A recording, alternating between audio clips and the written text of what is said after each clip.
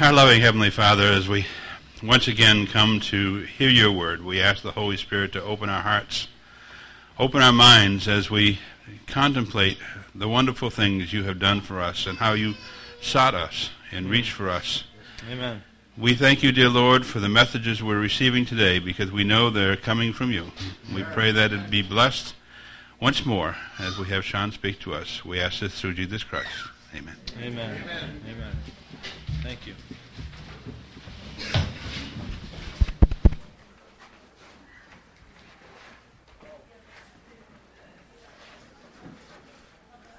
I'd like to share a few more thoughts from this morning that I didn't get to share then, but I'd like to share just a few more things before we get into this afternoon's topic.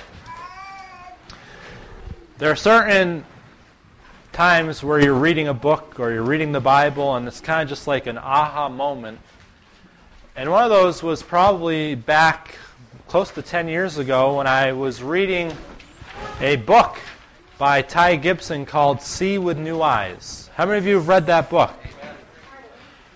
There was something in that book that totally spoke to my heart, and it gave me an incredible sense of God's love. It's one of the most important realizations that I've come to. I don't remember the line exactly, but he said something along the lines of, there is no greater realization than to be fully known yet fully loved. Amen. There is no greater realization than to be fully known yet fully loved. Isn't that powerful? God knows every single thing about us. So it doesn't do us any good to put on the mascara, going back to the story this morning. It doesn't do us any good to try to dress up to impress God because He knows exactly who we are. And yet He still loves us. I also want to share the story that is connected to the thought this morning. This is an experience that Ellen White had. It's a little bit of a lengthy story. I'm not going to read it all to you, but I just want to share some highlights with you. This is an experience she had in Australia back in 1894. She is recounting this visit she had enjoyed. She said, "We were rejoiced to see Brother Radley at this meeting. He came on Sunday and remained until the meeting closed Wednesday. We have felt great anxiety for him. His wife embraced the truth first, and he came along more slowly. He was very cautious in regard to committing himself. We visited him and saw that he was a man of few words and seldom attended our meetings. I talked with him personally in regard to his responsibilities as a husband and father. He has 2 boys, little lads, and 3 girls. We held meetings at Brother Radley's house, but he manifested so little interest in them that they were discontinued. His heart was not inclined to fully accept the faith. But I talked with them, listen to this, but I talked with him as though he was fully with us, presenting before him his responsibilities. I told him what he could do to advance the knowledge of the truth. He assented to it all by a mere response." This was in 1894. Brother Starr was with me after we left. He said, "I was surprised to hear you talk to him as though he were fully with us. If he himself does not work on the Sabbath, his hired help works." I answered, "I talked to him just in the right way." He felt himself far from deserving the confidence I placed in him. Thus, from time to time, we visited him, and he always treated us courteously, but did not fully identify himself with us. Yet I always talked with him as one who knew and loved the truth, always laying out plans with him whereby he might be a laborer together with God. I said to him, "Brother Radley, the Lord wants you to cooperate with Him. You are God's husbandry, you are God's building, and He looks to you to be His human agent, through whom He can communicate truth to others. He will use you through the strongest principles of your mental and moral capabilities to reach other minds. One night the Lord gave me a message for him, and I rose at midnight and wrote out page after page. I knew the Lord was calling for him. I sent the message to him to be read to him and his neighbor. Brother so-and-so read the matter to him, and he said, "Why did she write such a communication to me? I am not a believer." I had been shown that we become too easily discouraged over the souls who do not seem to take hold at once. But those who minister must not fail nor be discouraged. Christian motives demand us to act with a steady purpose and undying interest and an ever-increasing importunity for the souls whom Satan is seeking to destroy. And then she writes a little later on, "Oh, how happy I am to state that Brother Radley has come out. Decided firm and true, he is now one of the leaders in such and such a church." And then she finally says this, "I have placed this case before you in full in order that you may know the manner in which I have worked. This we have done in many cases with the best results." Isn't that a beautiful model for you and I? To labor for souls as though they were with us, and to place our confidence and faith and trust in them. Two more quotes, before we have another prayer and then we get into the next message. But my brother Arnett reminded me of this one as well. This one, this just encapsulates beautifully the method that she used in that beautiful experience with Brother Radley. Now, I've lost it. I thought I highlighted it. No, I have it. Here we go.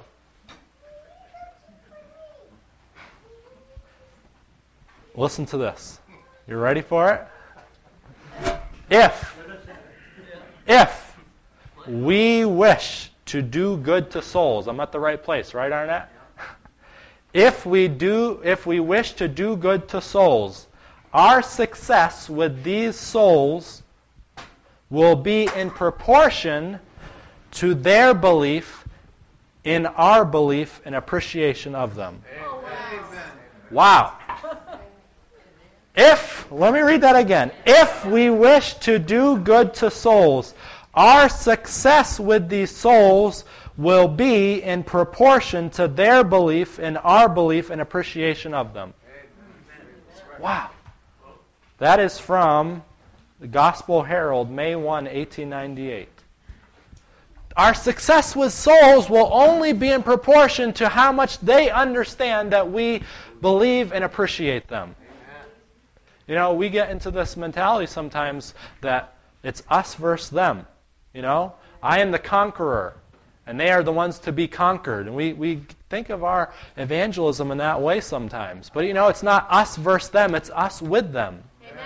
Isn't that what the gospel said? Emmanuel, God with us. One last quotation. And then we'll pray. And then we'll get into our topic. This one is a little bit unrelated, but I just want to bring you some good news. Nothing is apparently more helpless, yet really more invincible than the soul that feels its nothingness and relies wholly on the merits of the Savior. Amen. Isn't that powerful? Nothing is apparently more helpless, yet more invincible than the soul that feels its nothingness and relies wholly on the merits of the Savior. By prayer, by the study of His Word, by faith in His abiding presence, the weakest of human beings may live in contact with the living Christ, and He will hold them by a hand that will never let go. Amen. Amen. It's beautiful. Let's pray together. Our Father in heaven, we ask that you would remind us first of all of our nothingness, so that we might appreciate the value you place upon us. There are two ditches that we can fall into. The first is that we don't feel our nothingness, and therefore we can't appreciate the value you place upon us. The other is that we feel our nothingness completely, and yet we can't get our eyes off ourselves to see the grace that you have for us. So, Lord, we want to recognize our nothingness so that we might fully embrace the value you place upon us. Amen. This is our prayer in Jesus' name. Amen. Albert Einstein is considered to be one of the most brilliant minds in the 20th century. I don't know if you've ever heard of Albert Einstein, but the gentleman who introduced to us the famous formula E equals mc squared. And if you can tell me what that even means, I'll be very impressed. The implications of it were tremendous. The general theory of relativity is something that was absolutely earth-shattering when it was presented, to the point that Einstein tried actually to kind of fudge the data because he knew the conclusion that it would lead to. Did you realize that? Einstein tried to say, wait a minute, I messed up here, this is not really what it means, because he was so worried about where the facts would lead. Where would the facts lead? They would lead to God. They would lead to God.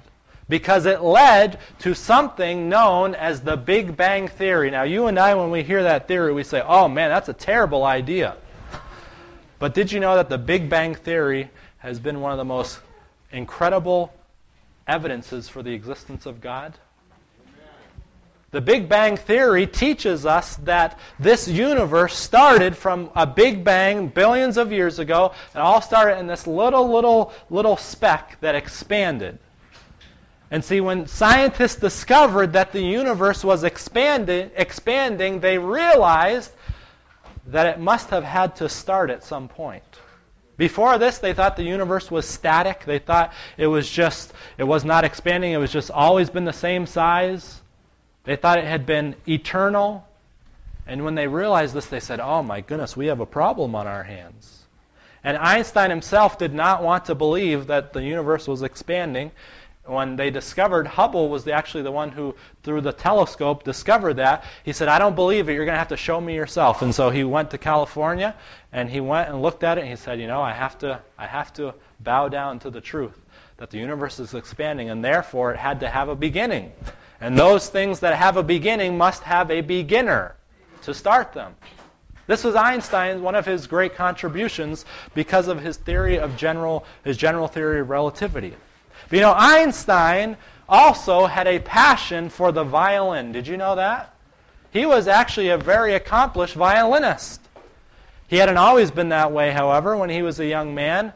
Much like many of us who have taken music lessons, he didn't want to practice. His mother would try to make him practice, insist that he practice. And no matter what she did, no matter how much arm twisting she did, he just did not want to play the violin. He did not want to practice. Until one day, he was walking through a room, and he just all of a sudden stopped in his tracks. And for the first time, he had heard Mozart's sonatas. And he found a passion and a fire for the violin, and he picked it up, and he never put it down, as it were. He had found the passion because he heard the music of Mozart. Reflecting on that experience a number of years later, Einstein had these very, very poignant words. He said, I have come to the conclusion, I have realized that love is a better teacher than a sense of duty.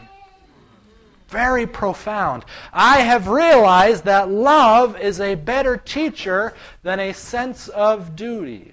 I wonder how many of us here have discovered that. I wonder how many of us here are still trying to be taught and motivated by a sense of duty. How many of us are living our Christian lives trying to measure up, trying to fulfill certain sets of duties? We need to take a page out of Einstein's book. We need to take a sheet off his score and realize that we need to hear the music of Mozart.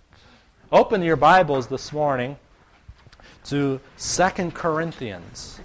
2 Corinthians. If you were to pin me down and ask me what is your absolute favorite Bible verse, and I were forced to have to choose just one, I think this one would stand out over and above all the rest. 2 Corinthians chapter 5. 2 Corinthians chapter 5, the Apostle Paul, writing in conjunction with Timothy, he has these words to share. In verse 12, we notice what Paul says, "For we do not commend ourselves again to you, but give you opportunity to boast on our behalf, that you may know, that you may have an answer for those who boast in appearance and not in heart. For if we are beside ourselves," some of the versions say, if it seems like we're out of our minds, if it seems like we're just bouncing off the walls, he says, "It is for God, or if we are of sound mind, it is for you." So Paul and Timothy, my dad talked about a little bit last night about the apostles, they were turning the world upside down. They were just absolutely on fire. Some of you people might call them religious nuts. Usually that has a bad connotation, but these gentlemen, and no doubt many ladies, were sold out for God. Amen. They were on fire and passionate and excited and motivated. They didn't have to wonder, what am I going to do tomorrow? Why would I want to get up in the morning? They couldn't wait to get up and out of bed because they had something to share. They had something to present and to give to the world. Some of us are struggling with motivation. Some of us literally have a hard time getting out of bed in the morning. But Paul, as it were, had a hop in his step. There was something that got him excited. He gives the answer in the next verse. He says, "For the love of Christ does what?" The love of Christ compels us. The love of Christ constrains us. Many of us, when we hear that word constrain, we think, it holds them back. But that is not what constrain means. Constrain means to push forward, to get a hold of and to motivate. You see, restrain is to hold back. But to constrain is to compel or to excite or to motivate. And Paul says the love of Christ compels us. It motivates us. It excites us. It puts the hop in our step. You've read, no doubt, many of the challenges that Paul went through during his life. Boy, if there's one guy who had a lot of stuff thrown at him. What is it? 1 Corinthians chapter, or is it 2 Corinthians 11? Is that where it is? Where he talks about all the things he's gone through, and he says, and that's not even the half of it. He said, I've been beaten more times, I've been shipwrecked, I've been whatever, all this. And yet Paul kept on pushing forward. He was there in prison, wasn't he? In Philippi. And what is he doing? He's singing. He's singing while he's imprisoned. You and I, at least let me speak for myself, you and I would be doing anything but singing, perhaps. We would be there and would be moping. Oh man, how did this happen to me? But Paul says, no, I am rejoicing. I am singing a song. I think it's partly because of what I hinted at this morning. Paul understood that he deserved nothing but non-existence. He understood that there was nothing in life that he deserved except for, paradoxically, death. He deserved nothing good. And so that's why he could just be singing in prison. And Paul says, for the love of Christ compels us. Friends, are you living a compelled life by the love of Christ? Are you living a life that is motivated and fueled by this wonderful agape love of Jesus? This morning we had 7 words. Actually, we had 14 words. We're going to have 7 more this afternoon. This is the first time I've ever done the Lael Caesar 7-word method, but I just feel compelled to do it, okay? Here are 7 words for you this afternoon, all right? Let's see if I can remember the ones that I thought of. Here they are. Faith comes by comparing should and are. All right? Faith comes by comparing should and are. Remember that, okay? Faith comes by comparing should and are. Okay? Faith comes by comparing should and are. Because we want to continue on and discover exactly how we arrive at that idea. Paul says, for the love of Christ constrains or compels us. You may be saying to yourself, well, hold on here just a minute. Sean, what is so compelling about God's love? You know, I think if we aren't compelled by God's love, either one of two things are going on. Either we haven't heard the true width and breadth and depth of Christ's love, or maybe something really bad is going on and we're just really, really, really spiritually dead. Maybe we don't want to let go of certain things in our lives, and so we say, oh, that love is not that compelling. Or maybe we don't understand the should part of the 7 words. But you know, Paul says the love of Christ compels us. It constrains us. It pushes us forward. And he says this, because we judge thus. So Paul has us recognize that it's not just any old reason why God's love compels us. It's not just any old reason why Christ's love constrains us. He says there is a specific element of Christ's love that actually constrains me, that actually pushes me forward. And many of us, perhaps, have never recognized the implications of what Paul says next. Most people don't ever fully understand or embrace or accept this idea. But notice what he says. Because we judge thus that if one died for all, then all died. Paul says, for if one died for all. You know, that teaching, sadly, is rejected by many, many Christians. Say, no, Christ didn't die for all. He died for just the elect. I have some very dear Calvinist brothers. Not little brothers, but brothers in the Spirit. And I've dialogued at length with them. One's a pastor, the other one's a layperson. This idea that Christ died for only a select few is, along with the rest of the worldview that it comes from, the theological paradigm it comes from, is one of the most deplorable views you can ever have. Because it says plainly that one died for all. Notice these quotations here. We looked at this a little bit this morning. Christ died for us because he found value in us. This is from Christ Object Lessons. This is playing off the passage we looked at this morning in Matthew 13. She says, Christ, the heavenly merchantman seeking goodly pearls, saw in lost humanity the what? The pearl of great price. He saw in us the pearl of great price. In man, defiled and ruined by sin, he saw the possibilities of redemption. Hearts that have been the battleground of the conflict with Satan and that have been rescued by the power of love are more precious to the Redeemer than those who have never fallen. Amen. That is a powerful thought that we could and we will spend eternity thinking about. There's something that's more precious to the Savior about those of us who have fallen than those who never did. God looked upon humanity not as vile and worthless. He looked upon it in Christ, saw it as it might become through redeeming love. Jesus looked at us through the eyes of faith. He looked at us and said, what can my redeeming love do in their hearts and in their lives? He collected, notice now, he collected all the riches of the universe and laid them down in order to buy the pearl. Christ died, one died for all. That next quotation, we looked at it this morning as well. But Ellen White says what? To the death of Christ, we owe even this earthly life.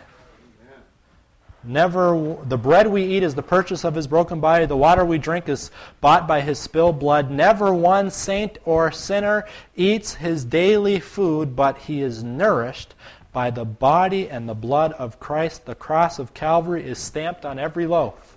It is reflected in every water spring. This is the should compared to the are.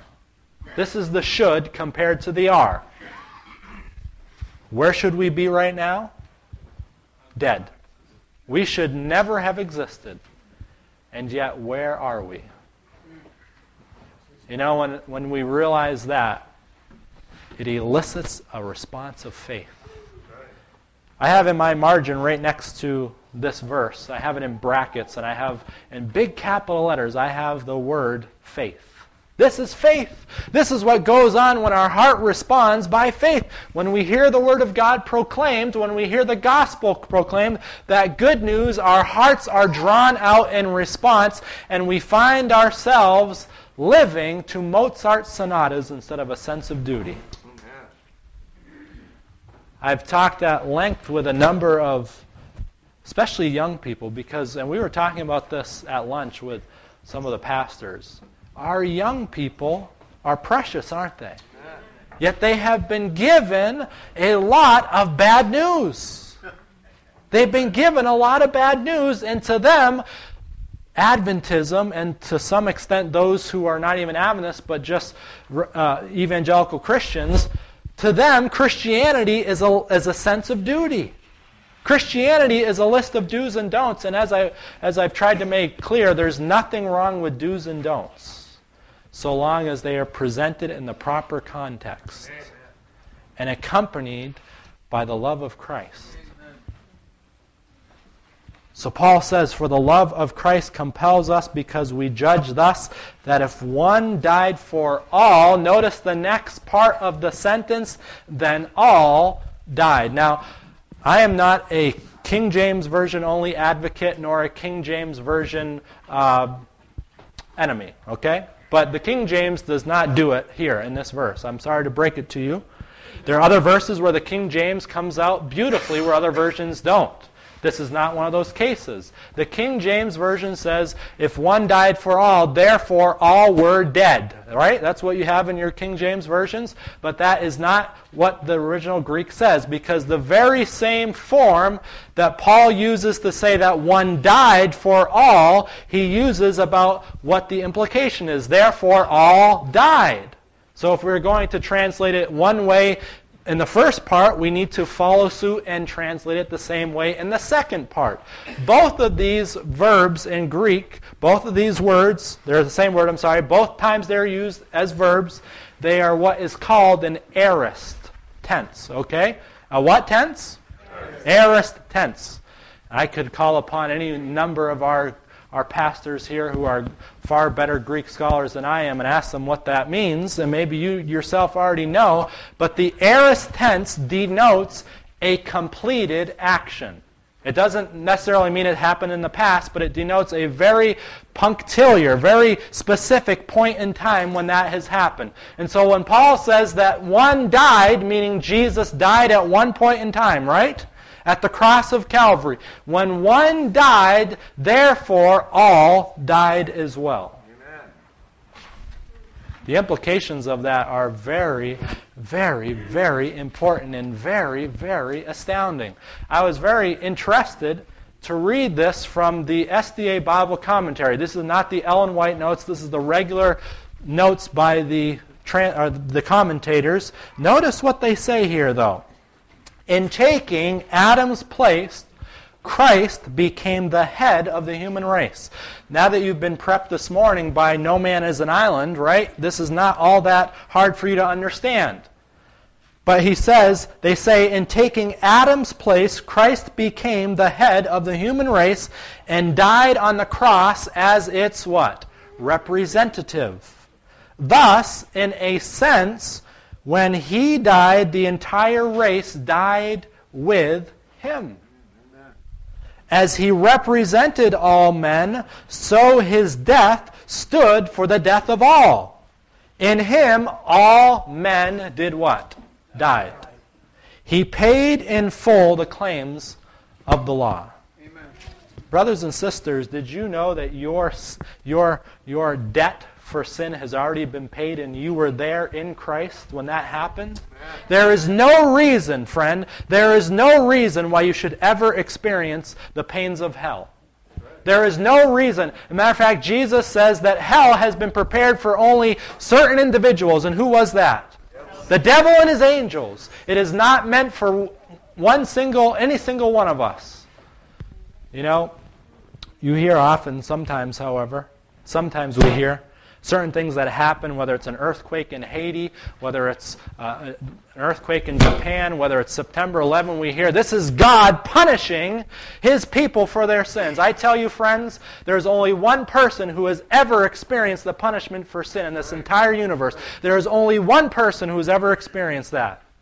There's only one person who should ever have to experience that, and that is Jesus Christ.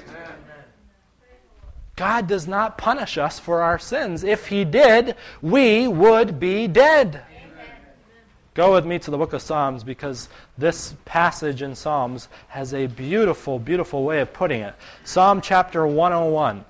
Psalm 101. You've probably read this before. 103. Psalm 103.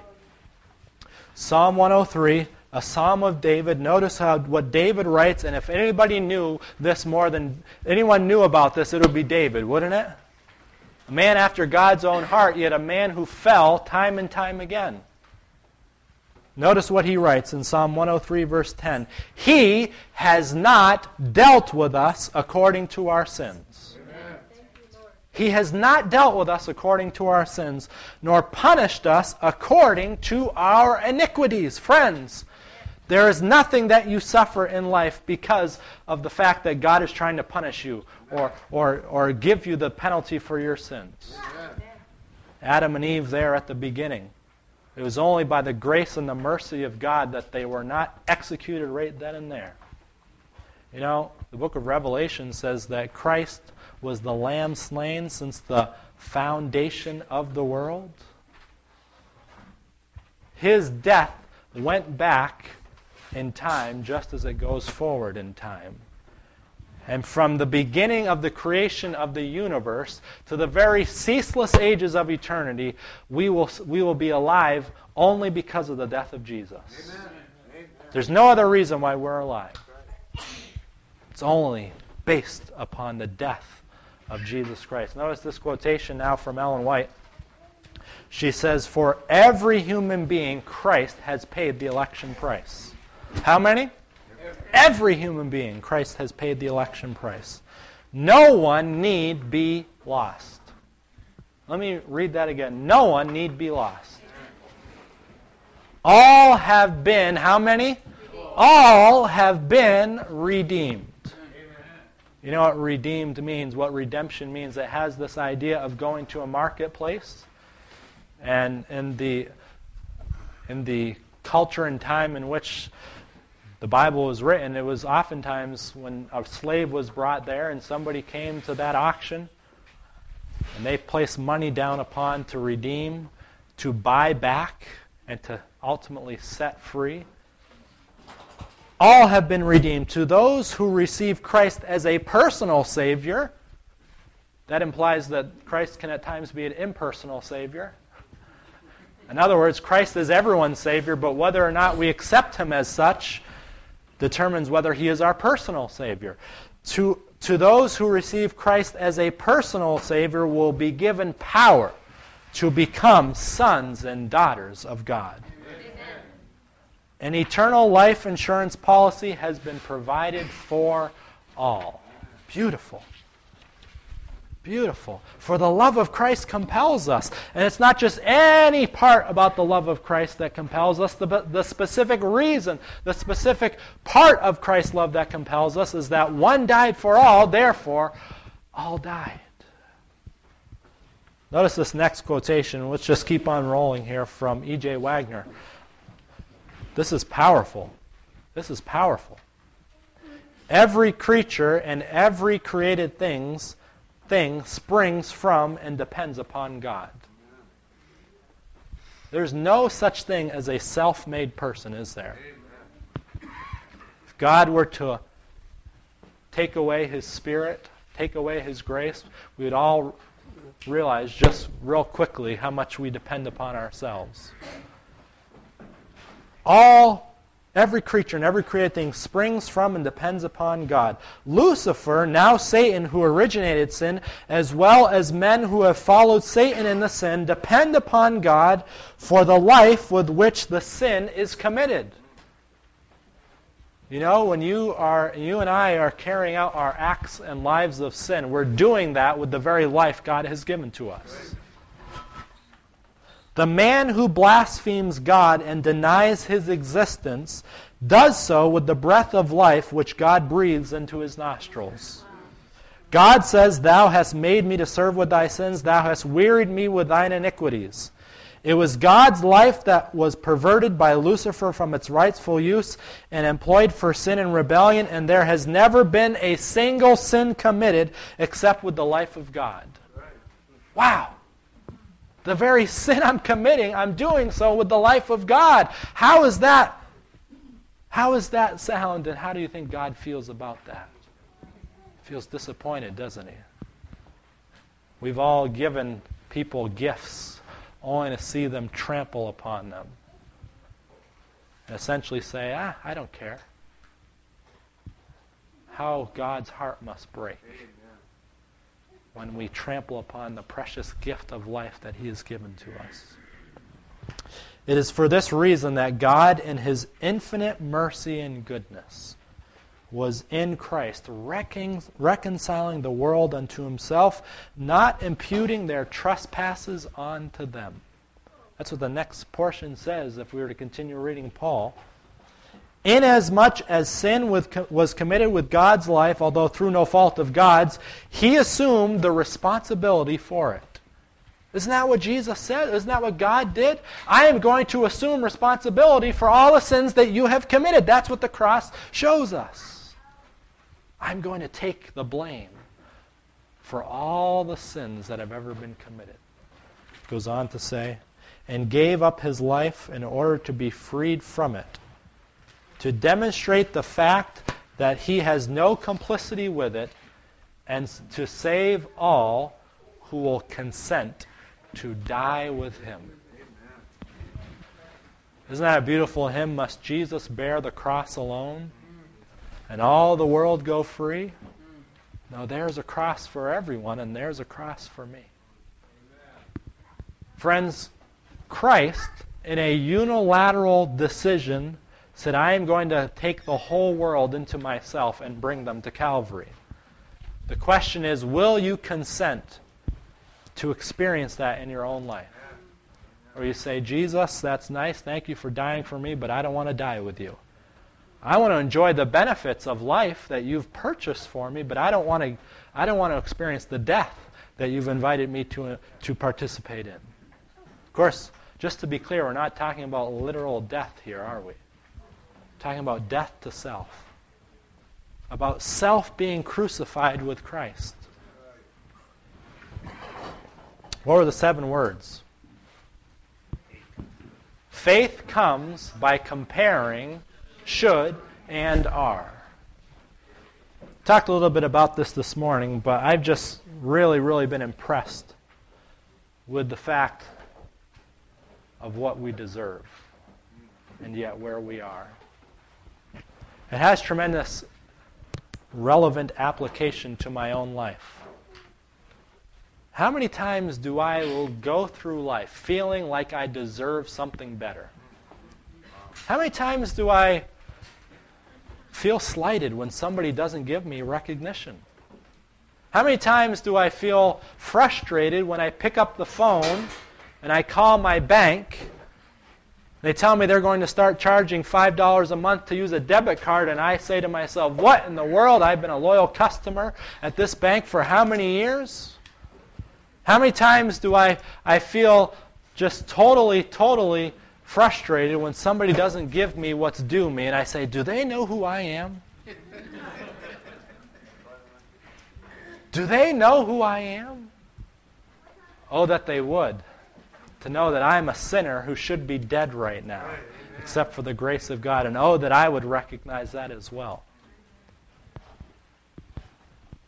I just got to be honest, I'm completely honest with you. I've just given you an example from my own life. I watch my children in the morning for a couple hours, and then my precious wife will want to go and take a run or get a shower for a little while longer, and I say, wait a minute, I've just watched them for 2 hours. I deserve to have a break now.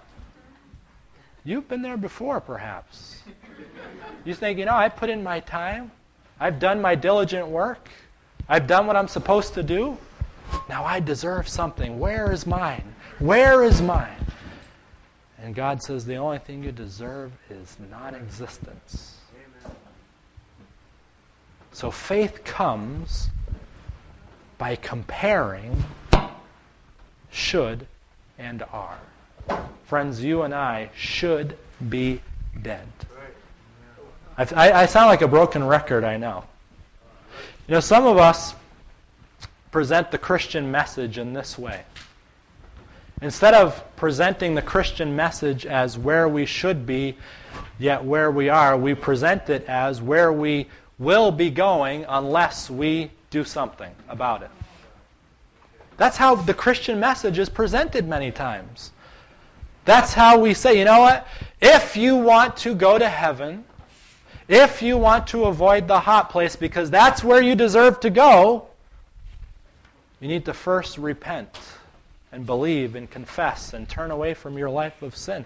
Friends, that is not enough. That message cannot compel us. That's right. That message cannot motivate us and change our hearts and bring them out into relationship with God. We view God, we're going to talk about this tomorrow, but we view God in that way as some type of taskmaster who we have to placate, or we have to please, or we have to jump through these hoops to first attain something. And God says, no. I have already given you something. I've already placed the gift in your hand. The very life that you are living, the very air that you are breathing has been purchased by my cross. Amen. So it's not about doing something in order to get something in return. It's about returning your heart, your affections, your love to me because I have already given you life and I have already given you my Son. All these precious gifts have been given to us in Jesus, purchased by His death on Calvary. So Paul and Jesus and all the other New Testament and even Old Testament writers just wanted us to recognize where we should be and where we are. Notice what Paul goes on to say, however, because this has incredible implications for our lives. When we are able to achieve this balance, this tension, this is what I've been saying is nothing more than the law and the gospel being put together. Because the law tells us we should be dead right now, right? The gospel tells us we aren't because of God's grace. This is what we're talking about.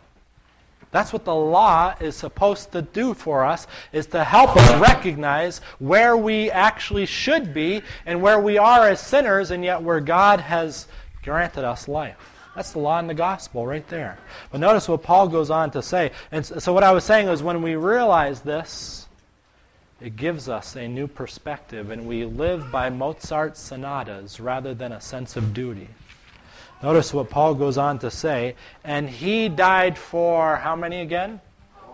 All, that those who live should live no longer for themselves, but for Him who died for them and rose again. That's what the life of faith looks like. It's about saying, Lord, You died for me. I want to live for You now. I want to live for You now.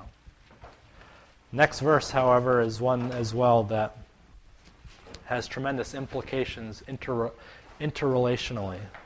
Therefore, whenever you see that word therefore, it tells you that Paul is using what he said just prior to this for the implications he is going to draw out. He says, therefore, we, from now on, we regard no one according to the flesh.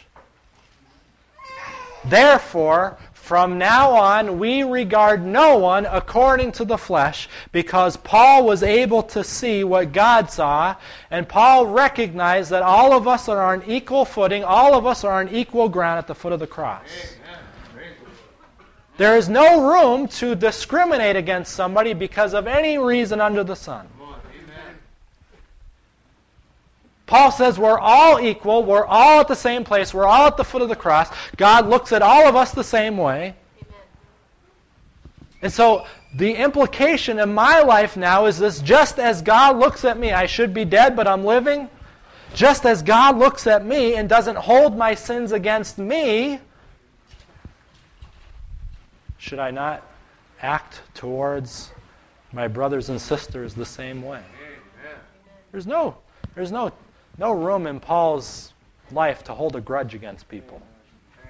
There's no room in Paul's life to say, wait a minute, that person, they don't make enough money. They don't get enough baptisms. They don't give enough Bible studies. That person, I tell you what, they don't smell right. They don't dress right. There's no place for them at our church. Paul says we don't regard anybody according to the flesh. Amen. Praise the Lord. We don't look at outward appearances. I think that's how the Message puts it, the Message translation. We don't judge based upon these superficial things, because everybody is a child of God. We don't judge people based on politics. We don't do that. We can disagree with one another, but we do so in love. It's not us versus them, it's us together. I know this may sound a little too far to the left, but God's kingdom is inclusive. It's inclusive. That doesn't mean we just turn our eyes blind and we say it doesn't matter what you do. It says precisely because I have faith and confidence in you, I'm going to hold you accountable, because I know you can become something better than what you are right now. Not in a judgmental way, not in a condemnatory way, but in a way that says, again, let me come alongside of you and tell you about the love that compels me, that God is inviting to make a difference in your life as well.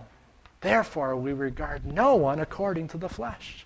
How many problems in our churches would be solved if we followed Paul down the same path? All of them. All of them. I think this world would be a lot happier place as well if we were to able to recognize what we deserve. And yet where we are. Probably wouldn't have people who are grasping for more money. Probably wouldn't have Wall Street bankers who are trying to milk everybody for everything they're worth. Probably wouldn't have the people who don't like them feeling like they're entitled to whatever they can get. Because we'd say, you know what? I once was lost, but now I'm found. Amen. I should be dead, but I'm alive right now.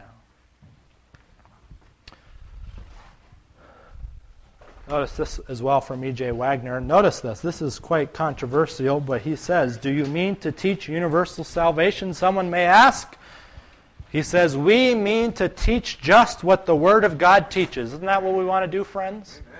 We mean to teach just what the Word of God teaches, that the grace of God hath appeared, bringing salvation to all men.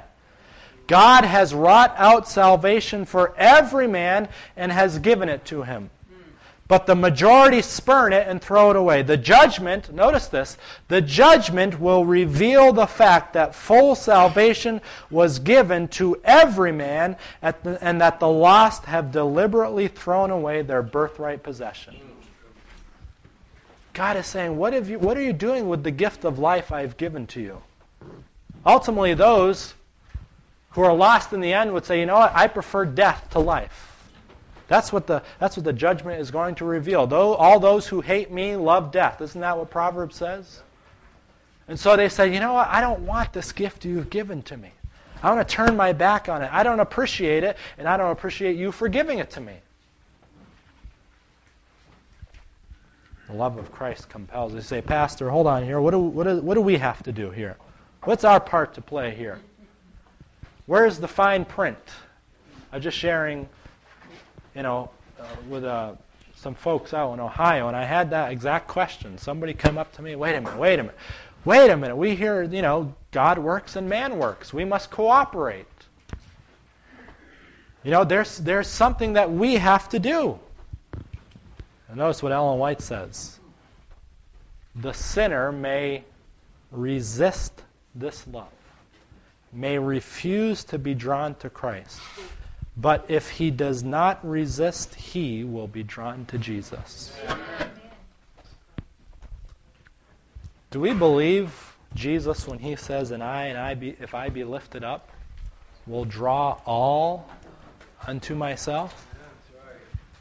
By the way, when Christ was lifted up, did he really draw all to himself? Didn't we just read that he did? He drew all to himself. And the question is, will we allow that to be ours by experience as well? Will we go to the cross with Jesus and say, I'm willing to die with you? Those in the very end times are known by the fact that they loved not their lives to the death, right? They're willing to go to the cross of Christ, to be there with him, to be crucified with him. There's a gentleman by the name of Count Nicholas von Zinzendorf. How many of you have ever heard of Count Nicholas von Zinzendorf? All right, we have a few more than I expected. He was a gentleman who was the leader of a group known as the Moravian Brethren in Germany. And he emphasized a religion of the heart. He was actually very well acquainted, as many of you know, with John Wesley. Very influential in John Wesley's life and ministry until a little later on. I think they had a little bit of a falling out. But John Wesley was greatly influenced by Count Nicholas von Zinzendorf. And as you probably are well aware, the Seventh-day Adventist Church is in many respects largely Wesleyan in our basic theology. For one thing, Seventh-day Adventists are some of the only individuals who do not believe, besides those who are Methodists and of the Wesley persuasion, Seventh-day Adventists are some of the only Christians that believe that man has free will and that we are able to choose for ourselves without having God in his complete sovereignty make the decision for us.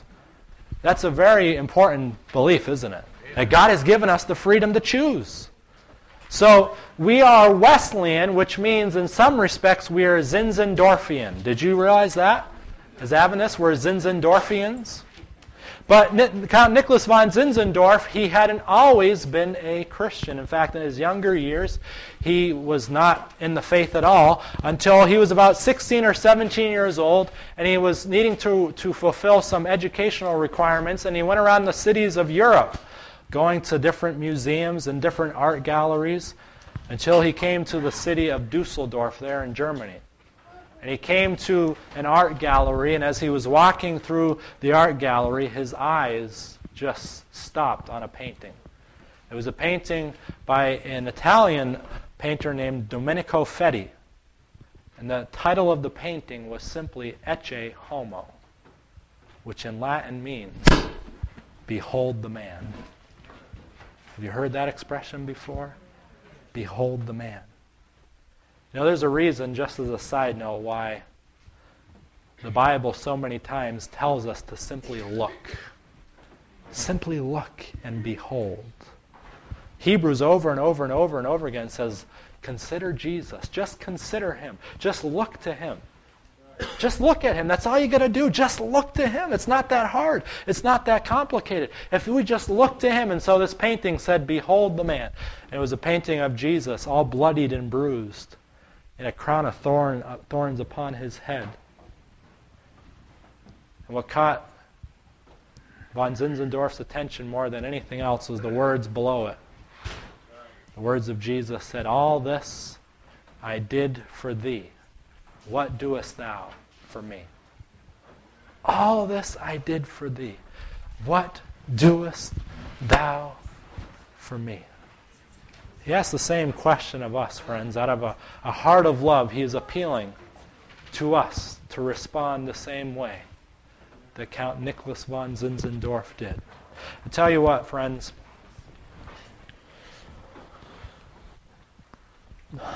too often I am living my life from a sense of duty. I'm living my life from a sense of duty. And yet God is inviting us to behold that man and to see the same love that compelled Paul, Timothy, and every other Christian that has been willing to take up the cross. Amen. And as I said, our young people need to hear this. Amen. Our young people need to hear this. Because it happens too quickly that they get the wrong message. That's how life is all set up, sense of duty. I love the words of one of the verses for the song, "Come Thou Fount of Every Blessing." Whoever wrote it, I don't remember who it was. Someone probably knows. "Oh, to grace, how great a debtor daily I'm constrained to be.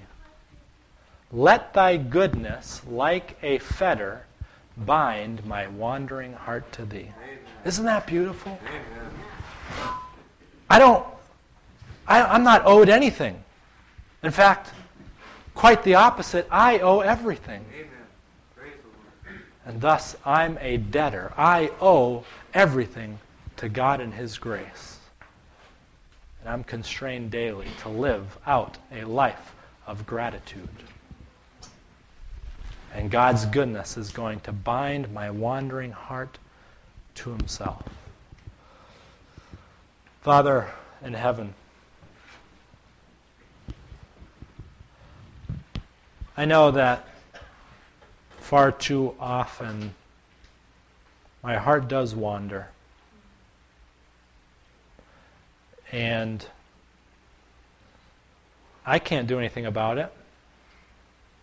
I do have a choice in the matter, I know that. But I need your drawing power to draw me moment by moment to the foot of the cross, where I can be just one among many who are all on this journey together as we live by your grace through faith. So Lord, may these realizations that we should be dead but we are alive, we should be lost but we have been found, may that draw out of us a deeper appreciation and a deeper experience of repentance as we return our all to you, which is really not much in the grand scheme of things, and yet you long for us to give you our all. We pray that you would keep working until you finish and bring this whole thing to a completion.